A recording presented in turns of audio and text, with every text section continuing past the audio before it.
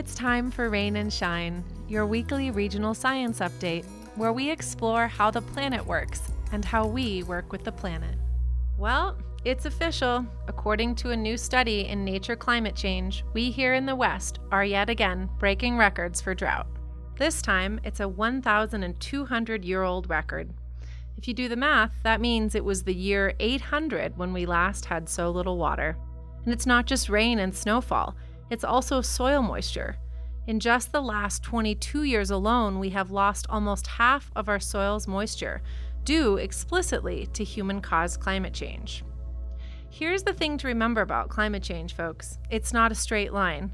It's an entropic cascading failure of many systems. Or, as Park Williams, a climate hydrologist with UCLA, puts it, with human-caused climate change, the worst-case scenario just keeps getting worse. Like all living things, it's not just one thing that suffers, it's the whole of it. Sooner or later, what goes around comes around. Some species can move a little bit better than others. Creatures with wings or four legs can relocate to some degree. Trees can move a little, but don't really have the ability to go that far. And then there are those tiny, amazing photosynthesizing lichens, the love children of fungi and algae, that bring color, carbon, and food to our deserts and our mountains. For these remarkable and unique creatures, there is really nowhere to go, and they can't go anywhere fast. A recent article published in Scientific American spelled out just what will happen to our lichens as we continue to heat up. Simply put, they will die. That's it. Even though they have survived asteroids and the death of the dinosaurs, the lichens simply cannot adapt quickly enough to deal with what's going on. A friend of mine sent me the article about lichens, and honestly, it made me so sad. I spent endless hours as a child playing on rocks and in trees covered in lichens. I've studied their many patterns, textures, and shapes. I've delighted in their many colors. I love them. I told two other of my friends about the lichens, and their faces fell. I could feel their hearts fall too. So, here I am trying to talk about it, and it's not easy. It's hard to talk about it. And I also believe it's important to talk about the unprecedented changes and the death we are bearing witness to. Because if we do not talk about them, we risk becoming blind to them. Now, let's go back a minute to this human-caused drought we are in, specifically that part about losing our soil's moisture over the past 22 years. In this terrible fact, there is also something that is helpful if we dig a little deeper.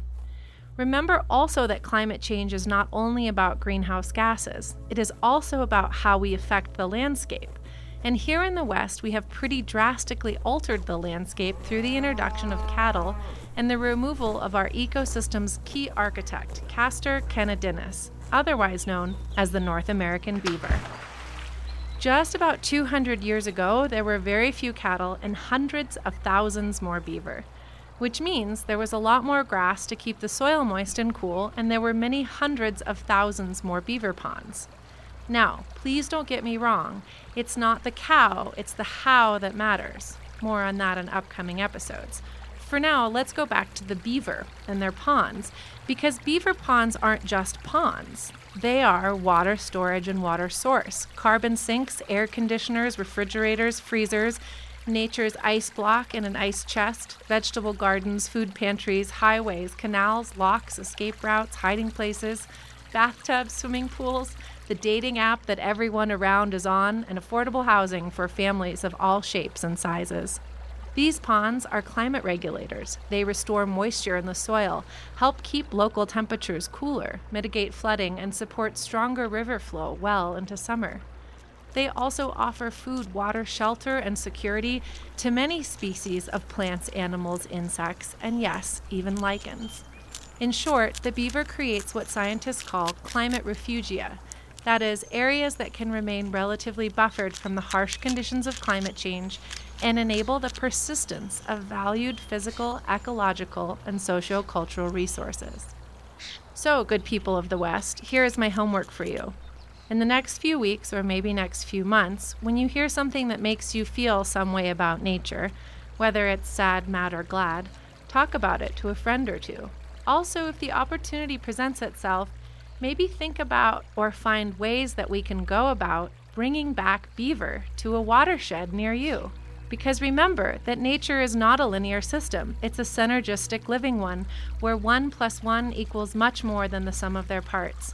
Where beaver ponds aren't just beaver ponds, but refugia for wildlife and hundreds of thousands of little cures for climate change in the West. You've been listening to Rain and Shine, a production of the Learning Council, produced by Corey Stanton and written and narrated by me, Calla Rose Ostrander. To submit your nature and science questions, email us at rainshineweekly@gmail.com or visit our Facebook page. And thanks for listening.